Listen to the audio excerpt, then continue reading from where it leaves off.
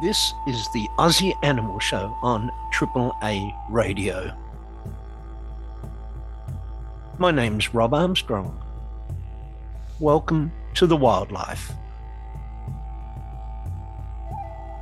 Before we go into the interviews, I think it's very important to hear from Dr. Hugh Wirth. Unfortunately, Hugh is no longer with us, but from 1972, he was the president of the RSPCA here in Victoria. That is the Royal Society for Prevention of Cruelty to Animals. 43 years he held that position. The interview was done by Peter Hylands. Peter asked Dr. Wirth, why is it important to care about animal welfare? Here is Hugh's reply. Well, animals, whatever they are certainly not automans. They are what we call sentient creatures, which means they're equipped with the ability to respond to other animals in social groups, but they also respond to the way in which we deal with them. They can feel pain, physical pain. They can certainly feel mental pain, and they can react to that pain, whether it's mental or physical, in the way in which we react.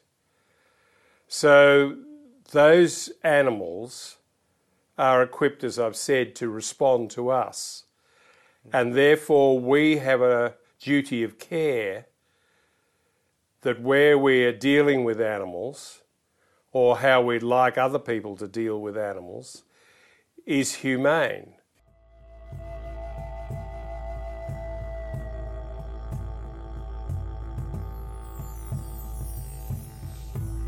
I'd like you to keep the words of Dr. Hugh Wirth in mind as I continue into the first interview tonight. This is with Maria Taylor.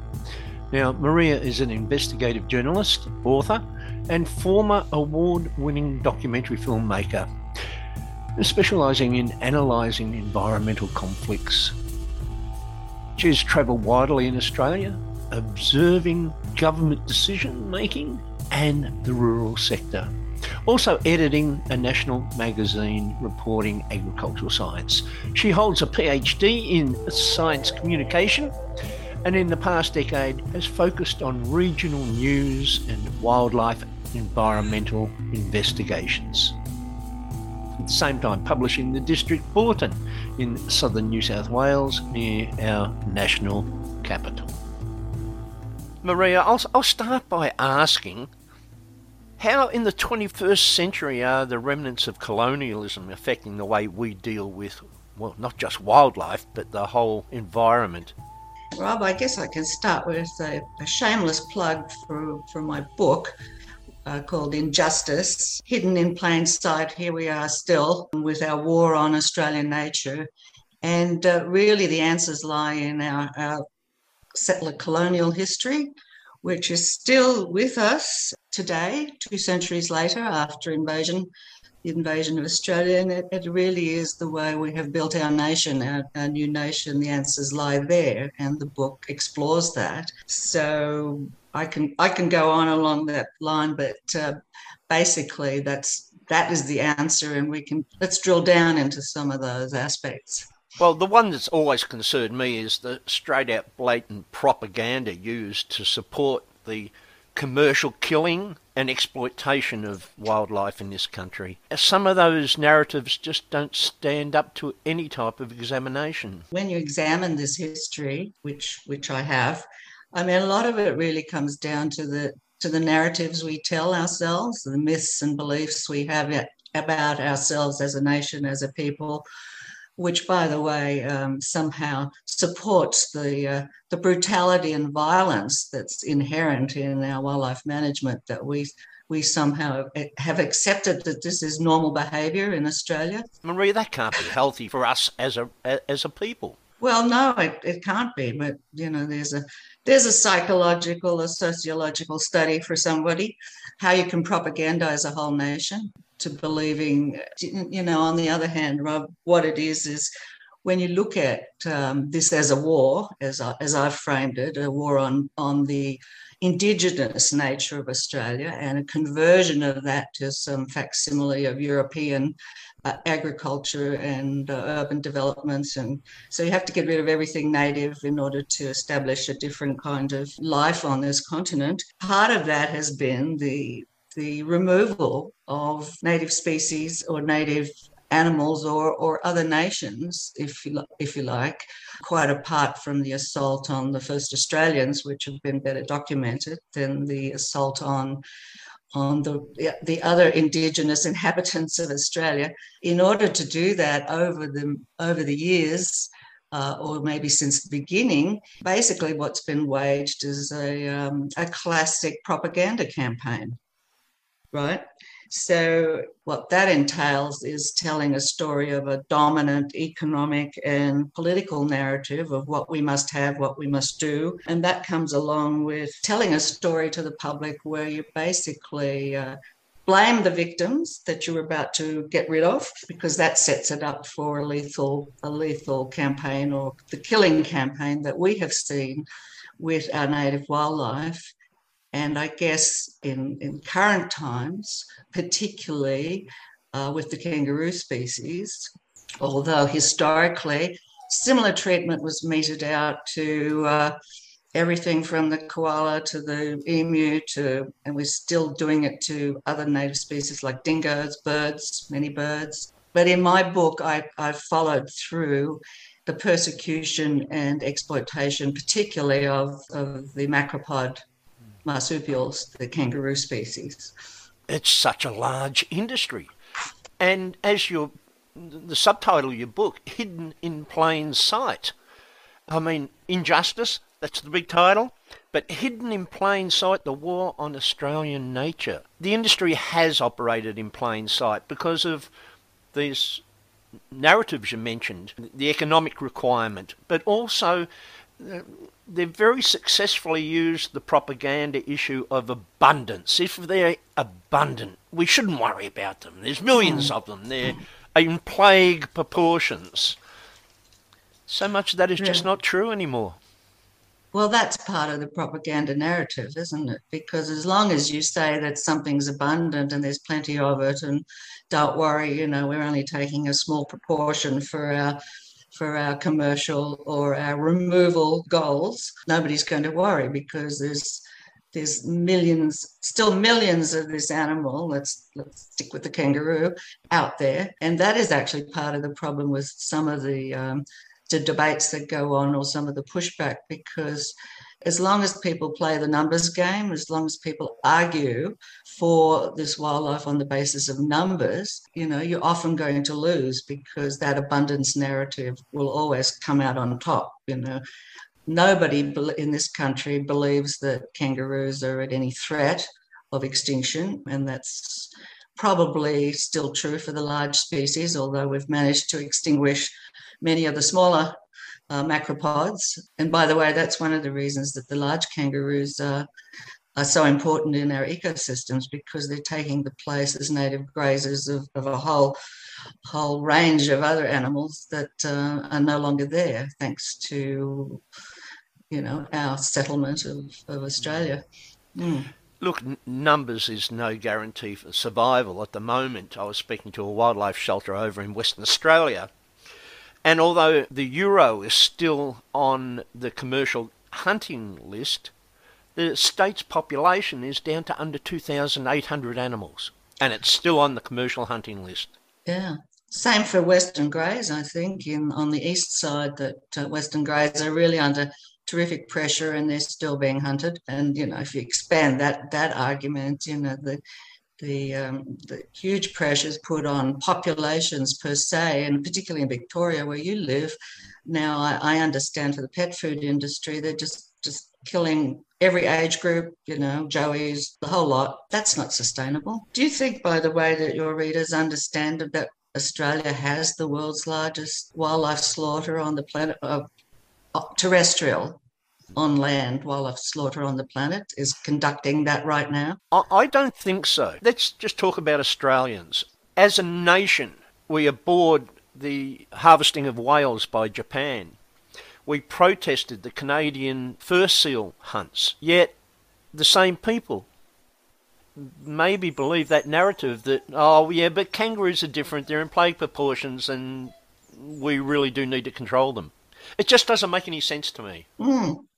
No, particularly because the same sort of native cultural and economic reasons are put forward by Australians as say the Japanese do. For it's their culture to kill whales. It's been historical, it's cultural, it has meaning to them, and and it's scientific, which is the other flag that we bring up. What we do is scientific, and so we're no different. We're quite hypocritical about this, that we're criticising other nations while we again reiterate the notion that Australia conducts the greatest commercial wildlife slaughter and trade on the planet, barring marine stories, but terrestrial. It's quite extraordinary that nobody, and what's also extraordinary is that it's not just Australian citizens who either don't know or don't want to know. It's also our other institutions, our media, our politicians,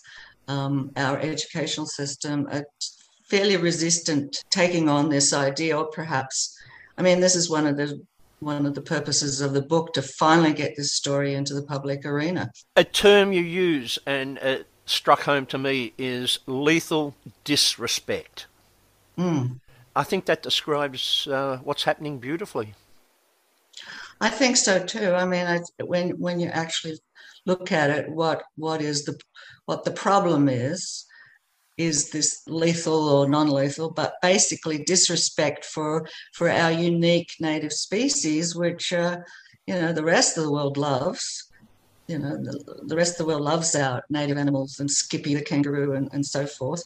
And yet here in Australia, we tend to, I think the disrespect, of course, justifies or supports the lethal treatment. And there's no better example than what's happening in Canberra right now, as you have done several sessions on, the mistreatment of kangaroos in the national capital. And when you look at it dispassionately, this is quite extraordinary that this is considered normal behaviour in the national capital, to kill the national emblem. And at the root of that is this settler colonial disrespect for this animal and probably others. That's, in Canberra, the case is the kangaroo. And unfortunately, when residents of the ACT have tried to voice their opposition, they're being told by the relevant authorities that, oh no, we've had adequate public consultation.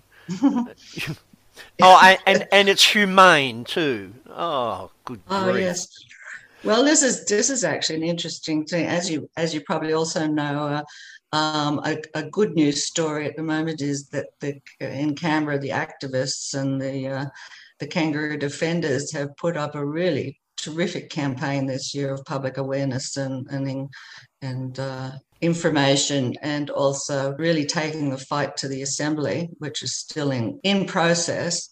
But yes, they have satirically pointed out that the Minister for the Environment in the ACT, who happens to be a Green, which is a scandal, say things like, look, we have sort of world-beating, we have the most humane kangaroo slaughter or, wildlife slaughter ever, and we should be proud of that. You go, huh? There's nothing to be proud of when it contains so much violence and brutality towards native animals or any animal. And the mere fact that they could say something like that really, really is telling, don't you think? That this kind of violence and brutality against the nature of Australia and aspects of it, its wildlife, is just internalised in us as a post-colonial culture. And it really needs to be examined and sort of shown the light of day and said, well, is this who we are?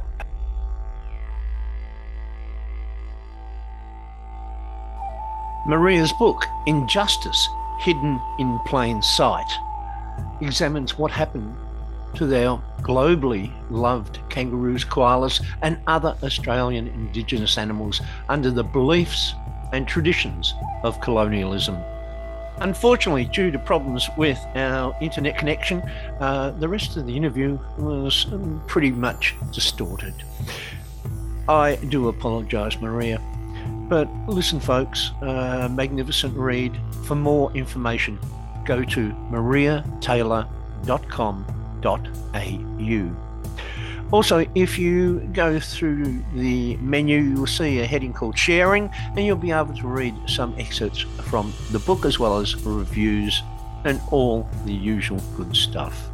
mariataylor.com.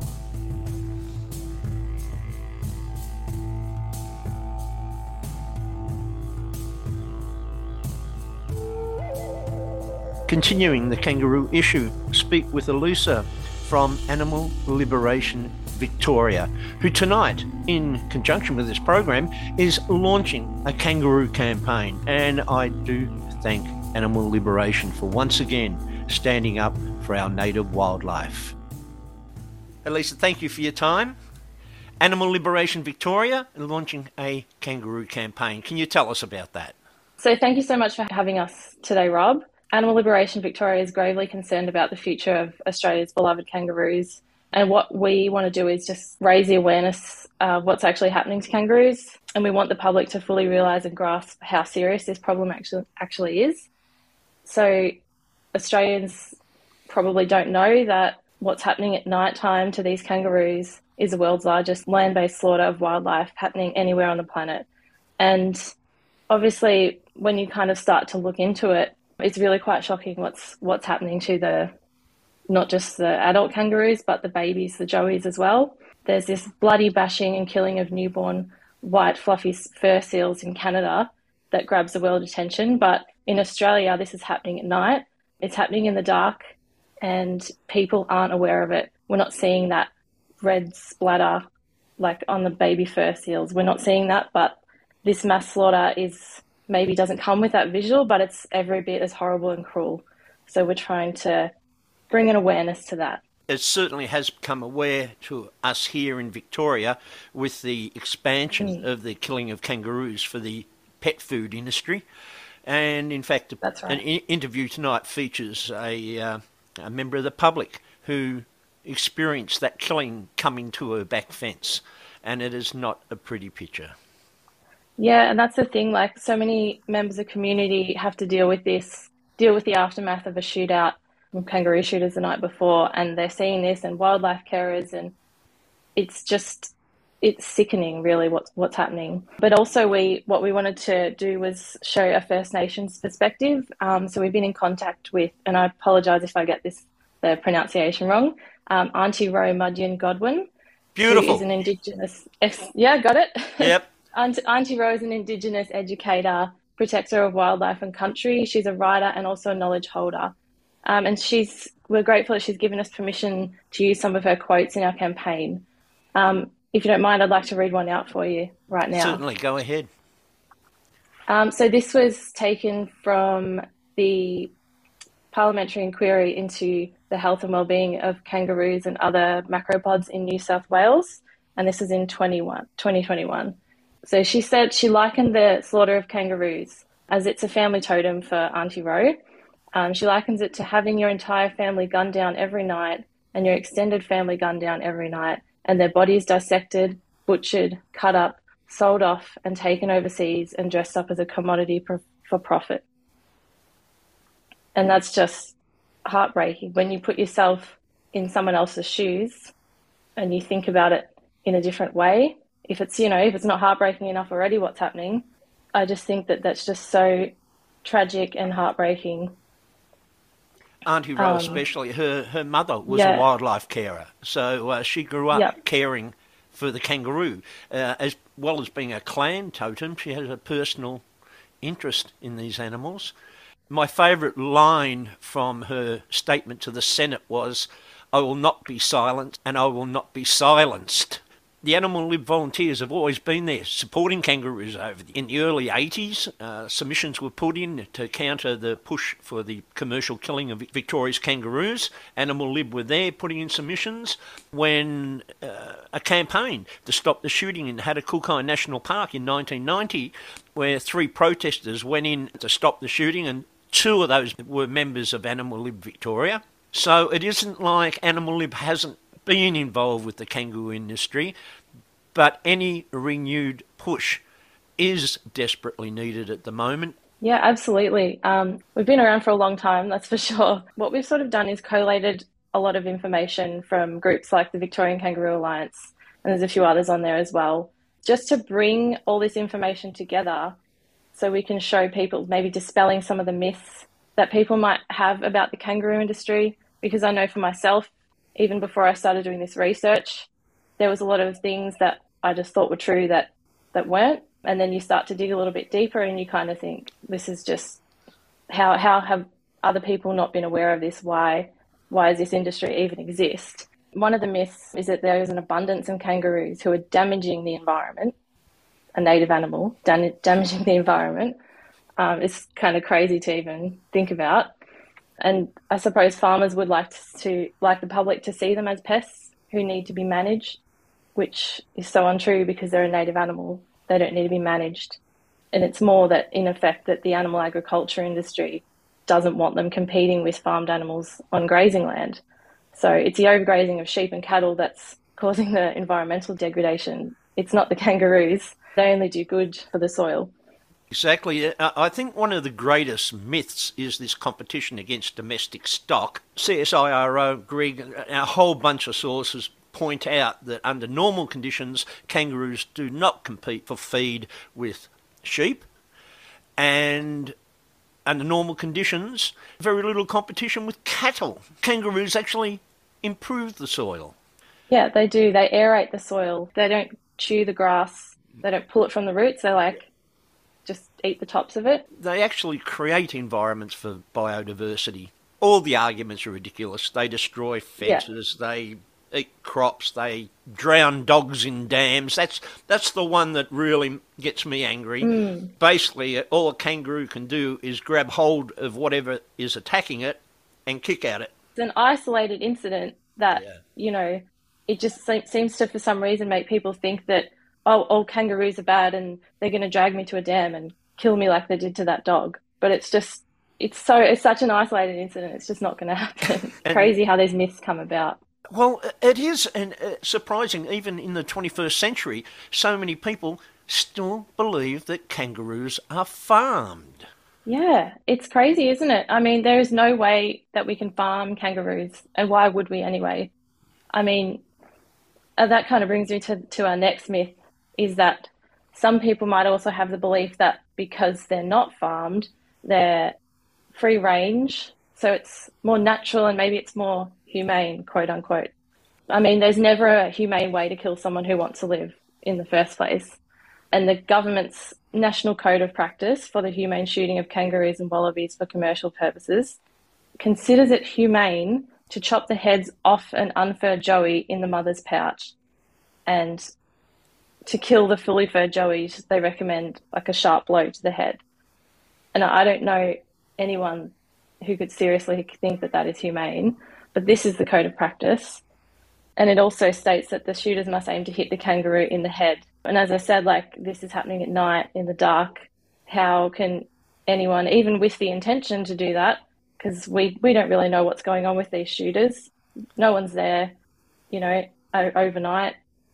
Very unregulated industry. So even if you're trying to do it properly, chances are that there's just human error. You're not going to be able to make that humane kill. So it's definitely not a humane way to do it. It's disgusting. Violence and cruelty, that is the basis of the industry. There seems to be something a little bit more sick about inflicting it on native wild animals, especially something as wonderful as a kangaroo. Yeah, and the fact that a kangaroo is our Australia's icon, it's in the coat of arms. I don't really understand how people can kind of be okay with it in any way, and whether they think that maybe, oh, well, Indigenous Australians live with the kangaroo and they ate them, so it's okay for us to do. I don't know if that's the mentality of some people's thinking. It probably is for some, but to me, it's just so wrong.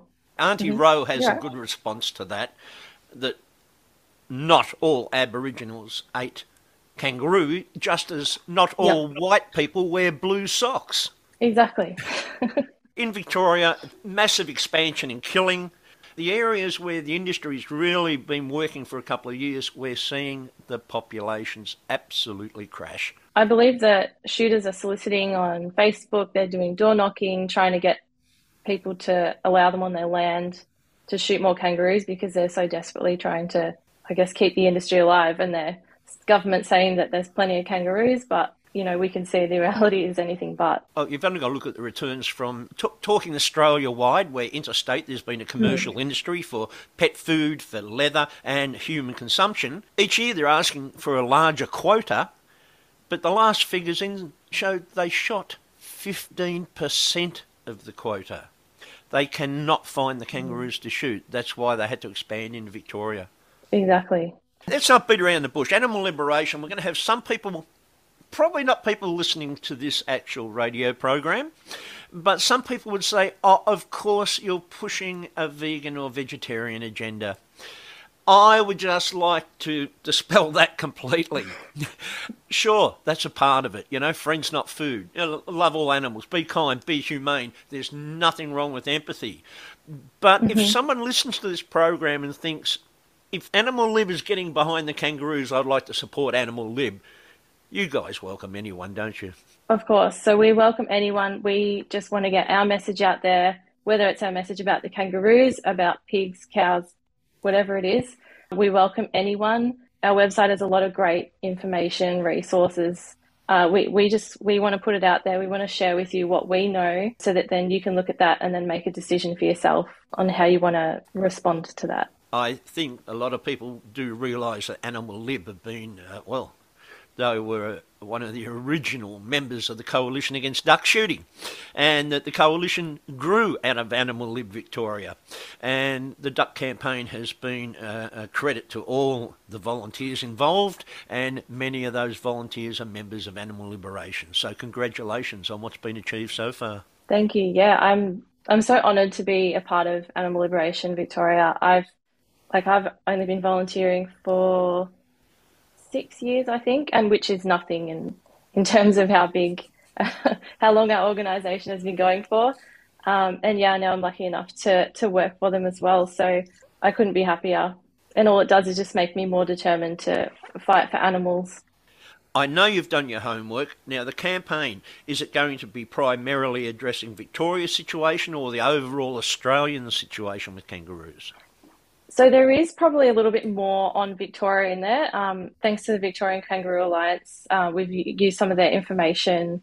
We've sourced some stuff from them. So there is a little bit maybe more emphasis, but in general, we've tried to make it just more about the kangaroo itself, Australia-wide, because we care about all kangaroos and we want it to be kind of relevant to anyone who's looking from any state, if that makes sense.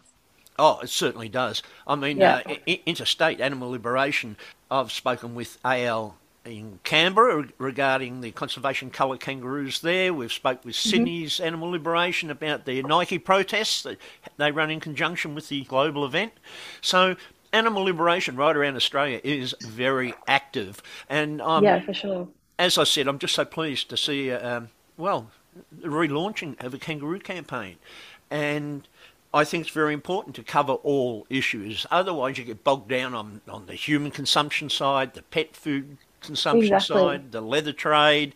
You've got to look at the whole picture because it is just horrific. And there are so many intricacies in these industries, so it is kind of hard sometimes to choose which areas to target. When Alysa Wormald contacted us about the kangaroo issue, I just thought that it was an important thing that if we can get some leverage behind it, it actually might be something that we can achieve, bring an end to. So like anything that we can do, has got to be helpful in some way. nematodes, toxoplasmosis, E. coli, salmonella. I don't know why anyone would ever eat this stuff. And I love the animal dearly, but there's no way you could pay me to eat kangaroo. Yeah. Oh no, it's disgusting, isn't it? But it's, as you said, it's the narrative that we've been fed. They're Yeah, in plague that's right. proportions. It's not. It's all about money. That's all it's about. Yeah. And I guess it's designed to make people who are wanting to buy it and eat it sort of feel good about it. Like, oh, I'm doing something good for the environment. Like, it's good. They're free range. They're out in the wild. Like, it's just this idea that some people have got going on in their heads that it's all good and it's better for the environment when it's just anything but. I mean, if we lose our kangaroos, our native animals, I mean, that would just cause so much stress.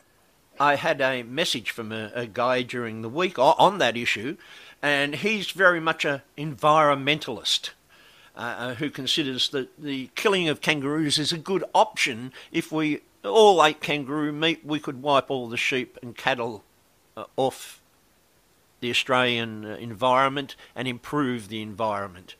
Now, we've been shooting kangaroos for over 50 years for a commercial industry, and I don't think in that time all those millions of dead kangaroos has removed one head of sheep or cattle from the commercial business. No.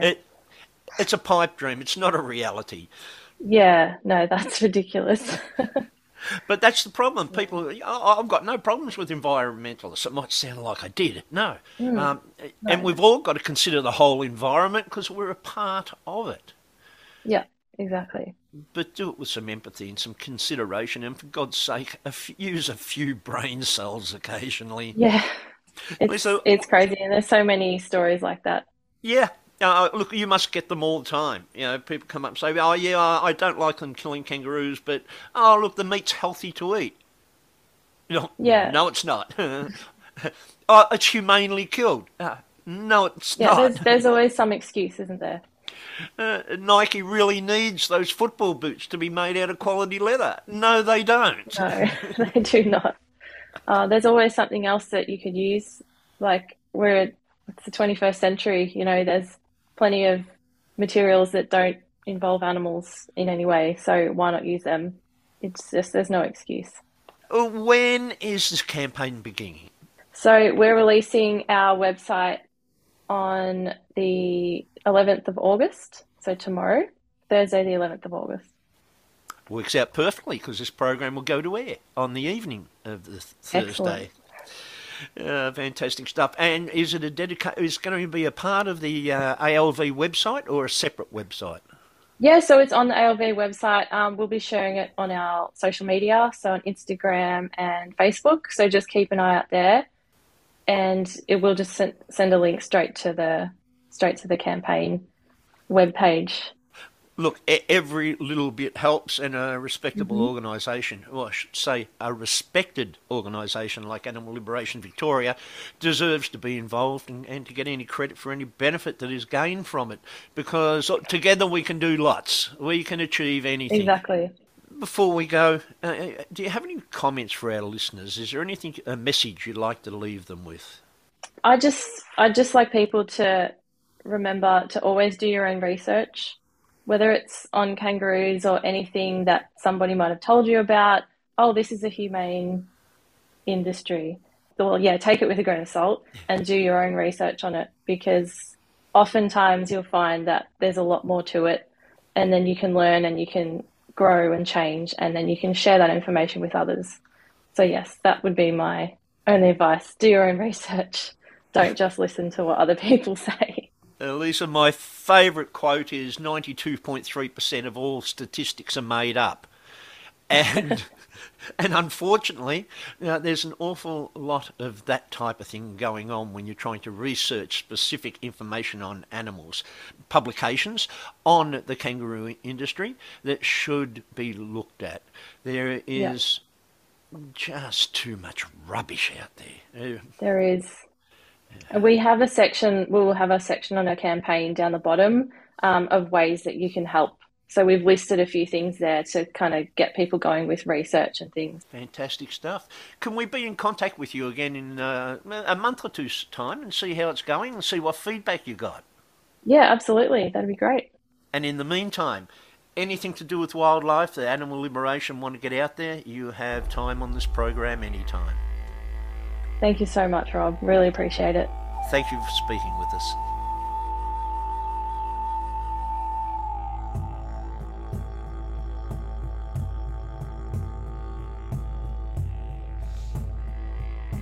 Thank you so much, Alysa. That was Alysa's first interview. She did remarkably well. And congratulations for the members of Animal Liberation for joining campaign against the cruelty that's been inflicted upon our Australian kangaroos. And a big shout out to the wonderful Paddy Mark. Paddy actually started Animal Liberation here in Victoria. Oh, I don't want to say how many years ago, because some people are just eternally young. Animal Liberation Victoria. Go to the website.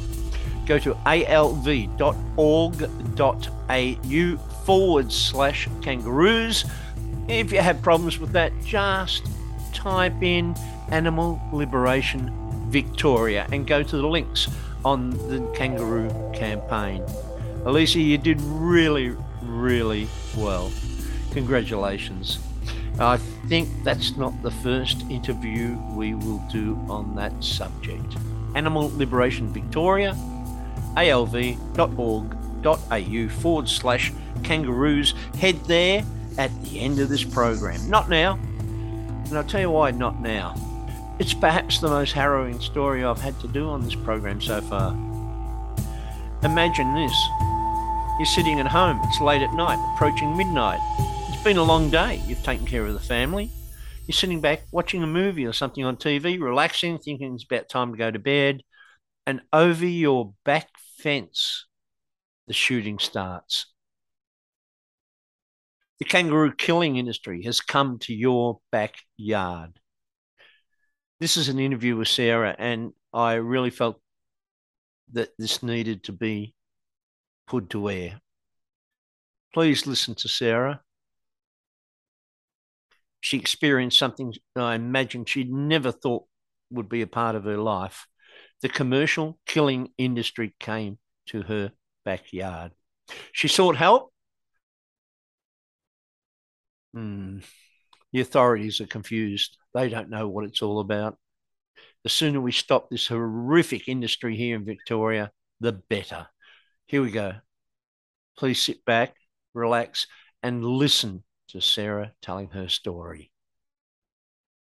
So basically, when I was watching TV one night, I could hear gunshots over the TV. I live in a residential suburban area, but we back up onto a farmland area, which is lovely because we look over the farm every day and we can see the kangaroos, and it's beautiful. When I heard the gunshots, I started to worry that maybe it's not foxes being shot, which I've often tried to convince myself that that's what's happening when I hear those gunshots, because it's not the first time. This time it was a lot closer than normal. So I went to the window and I picked up the binoculars that we use to watch our kangaroos, because we love seeing them and we watch everything that they do. It's part of our daily life. And when I looked out the window, I could see the trucks manoeuvring around with lights around the trucks in the dark.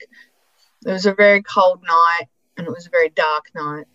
When I looked through binoculars, I could see kangaroos hanging off the back of the truck, in the middle of the truck and on the outside of the truck. And what I could see was a man leaning over a kangaroo and he was cutting her legs off. She still moved when he was hanging her onto the truck. I find that so traumatic to see that, because we love them so much, but also it's just so barbaric and so inhumane. They're so detached from doing this in a humane way, in a controlled way. That should never happen to any animal. especially one that is supposed to be heavily regulated. There is no regulation because it takes place out of office hours in the dark. In the past, it's always been in isolated areas. But without giving your position exactly away, as you said, it's an estate that backs onto existing farmland. But I noticed that also on the edge, that farmland is bordered by an historical park, a children's playground, there's a recreation reserve and a conference centre of some type. It's hardly out in the bush, is it? No, absolutely not. Whilst we have that nice parkland nearby, there's a lot of housing that's been developed, and we've been here for many years now. And like you said, there's playgrounds, there's daycare centres, there's a lot that's close by. We're just all back up onto this farmland area where this shooting was happening. And the shooting, I can tell you, factually, was happening at about 150 metres to 200 metres from our fence line, because once you go over 220 odd metres, you can't see over there because it's a dip in the land. It's a hill. So my line of sight doesn't reach anywhere further than about 230 metres. Now, the regulations state they can't shoot within 200 metres of private property. So obviously they were in breach of that regulation to begin with. I wasn't sure if it was 250 metres or 200, but I knew it was very close where they were shooting. It's a dirty business. It's not pretty. It's not warranted. But I can imagine if your family were involved with these kangaroos, you watch them, no doubt you moved to that area because of the country vista and the native wildlife that it contains, to have a commercial industry just come in and be so cruel to these wonderful little creatures. It must be of great concern. Did you ring the police about it at all? Yeah, 100%. It was about midnight that I rang the police, and I was clearly upset over the phone, but I rang the police no sirens because at the time I wasn't sure if there was a breach of law. It obviously is a breach of inhumane practice, but I wasn't sure if they were allowed to shoot that close. I presumed not. When I spoke to my husband, I woke him and he said no, he's done his firearm licence because we want to be able to put animals down if we see them on the side of the road or something like that, if they need to be done. But that's for that purpose. But so when I woke him, he said that he felt that it needed to be much further than that. So I rang the police no sirens. They actually put me through to 000 straight away because they felt that was not lawful what was happening, and it was happening at that time. I was transferred through to 000 and they said they were going to dispatch somebody out immediately. That was not what happened on the night from my now conversations with the police. My conversations with the police have found that they didn't directly say this, but what I've established was they attended at 7:30 earlier because somebody else had reported the shooting. They established that the person had the harvesting licence and the shooting licence, and then decided that was okay and went ahead with the day. When I rang in at midnight, from what I can understand, it determined that there was no need to attend, so they did not attend, and did not attend to the fact that they were shooting close to the property because they've decided that they were already licensed and that was enough. There was no guarantee it was the same people shooting. 100%. Did you have any follow-up contact with police over this issue? Yeah, I had two different officers contacting me. One was excellent and very diligent, and the other one was more in favour of the shooters, I felt.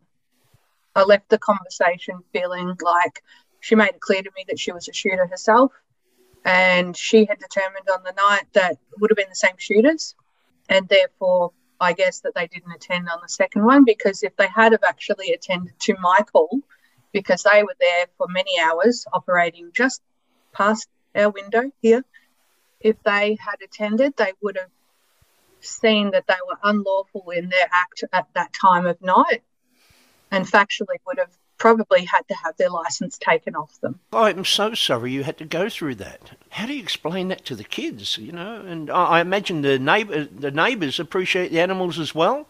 I just don't know how you cope with that. And you did everything right. You did everything you could do. All you can do is contact the police. One thing I didn't do was get evidence. I presumed that the police were going to gather that evidence themselves, so I made a mistake. I needed to film that myself, and next time it happens, I will be gathering the neighbours and we will be witness to what's happening. I will take video footage, I will take photos, and I urge anyone that sees this happening to do exactly the same. Get as many witnesses as you can, get as many photos as you can, get the video footage, because that is the only way that you'll make these people accountable for what they're doing. And if they're in breach, you've got the evidence then to stick it to them. 100% correct. That gives you the power to then follow up and get something done. Of course, the first thing the police ask for is any photographic evidence. Did you have a chance to go out and examine the area where they were shooting? One of my personal concerns is that after the shooters go through, we have problems with in-pouch and ex-pouch joeys being left at the scene. What did the scene look like the next day? Did you go and have a look? So I contacted the Victorian Kangaroo Alliance. I wanted to speak to others, experts in the field, and they reached out and had some rescuers attend the site the next day. And they went out onto the field, and I came with them because I needed to assist them as to where I could see it all happening. And we went directly to the spot where I could see it happening the most. And we found a kangaroo head in that area, which was at 230 metres from my fence line, which you actually could barely see that part. So it meant that they were actually operating and shooting closer than that for the most part, because it was just over the dip of the hill. So literally, you couldn't see that area very easily. So they were obviously much closer when they were shooting when I was watching through the window. It was determined by the police that was dragged by a fox through a river. There's a little waterway that goes down through the dips of the hills. Yes. So over 250 metres, which the police told me was where they had been shooting, was over onto the next set of hills. So for that kangaroo head to have been in this property, into that vicinity, needed to come through a water river, needed to go over a bluestone fence, through a wire fence, and then up the hill another 20, 30 metres. Those foxes are cunning, aren't they? They're crafty. Look, as I said, I'm just sorry you went through this. I mean, when you moved into your area, you never expected that a commercial killing industry would take place over your back fence. No, I know it happens, which is upsetting. But to witness it and know about it is different. To even see a video or a photo is different to watching it happening at that time, because you want it to happen. You want it to stop straight away. You don't, every moment in that time, you're thinking another roo is dying at every couple of minutes. And the way that they were having their heads bashed in front of me while I was watching, there were no second shots. So there was no humane. You can't always kill an animal in one shot from the darkness and the distance. So I know those animals were still suffering when they finished them. So I watched them with the end of the bolt cutters smash their heads in. I watched them cut their legs off and hang them still moving. To see that is so traumatising when you love them. And to know that the government allowed that to happen and for it to not be so heavily regulated like they promised the community. I think so many people in the community think that it's regulated and it's safe and there's too many kangaroos and it's a necessity. But it's not. If you do your research, we're not overpopulated. This was just one small mob that was living over this fence line, and they're now gone, by the way. There's only a few young ones left and they'll probably move on to go on with another mob. They're now gone. It's not okay that is happening, and it's so much more confronting when you see it happening like that. It's traumatising, and I can't stop thinking about what I saw. The good thing, Sarah, and I personally thank you, is speaking out about it. It's already created a guide for people faced with this situation. The Victorian Kangaroo Alliance has put out a guide for people, some help in dealing with this situation when it occurs. And I know in our region here, up until now, we haven't had the commercial killing of kangaroos for the pet food industry, but we've got someone who's advocating it and stirring up a whole bunch of rubbish about plagues of kangaroos and destroying crops and all the rest of the stuff. They all need to be controlled. It's not true. And as you stated, regardless of that, it's rather a dirty, inhumane industry. It's all for profit. So when something's for profit, people are always going to find a reason to back the numbers, to falsify information, to make it a worthy cause, to make it okay. They've made this process so incredibly complicated with licensing and laws. Even the police, when I speak to them, they're not even 100% sure about what is allowed to happen and what's not allowed to happen. They have different sets of licensing laws and that they're allowed to hunt under, whether it's a harvesting license or an ATCW. I think that was the other license. The police, when I spoke to one of them, she was so diligent and she followed up everything she possibly could.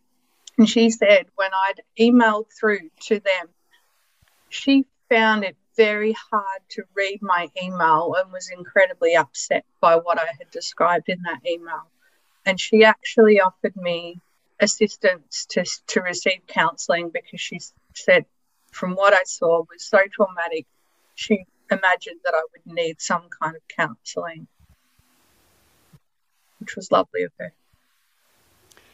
Sarah, it's hard for you to go over this again. I won't keep you any longer. I do thank you for, one, reporting the incident, and two, going that step further and wanting to give out some information so the rest of the community out there will know exactly what happens when these shooters come to town. Sarah, thank you so much.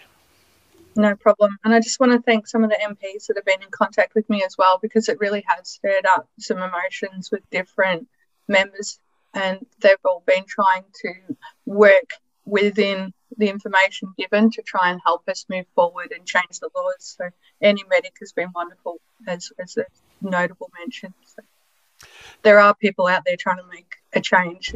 And as I always joke, barely a program goes to air without Andy Medic being mentioned at least once.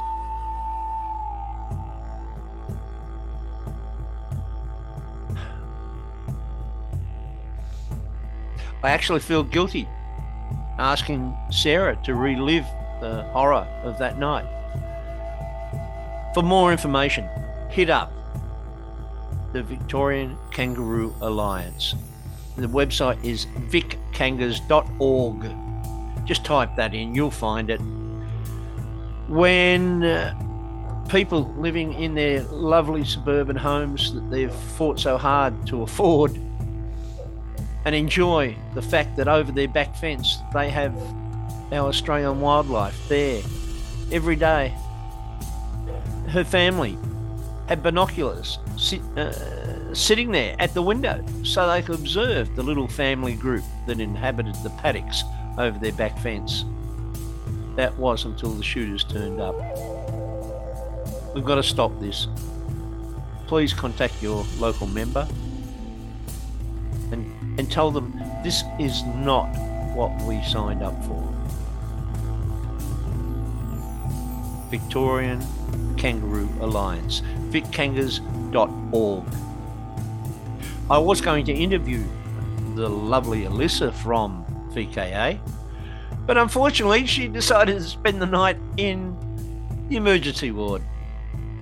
I hope the foot is healing well.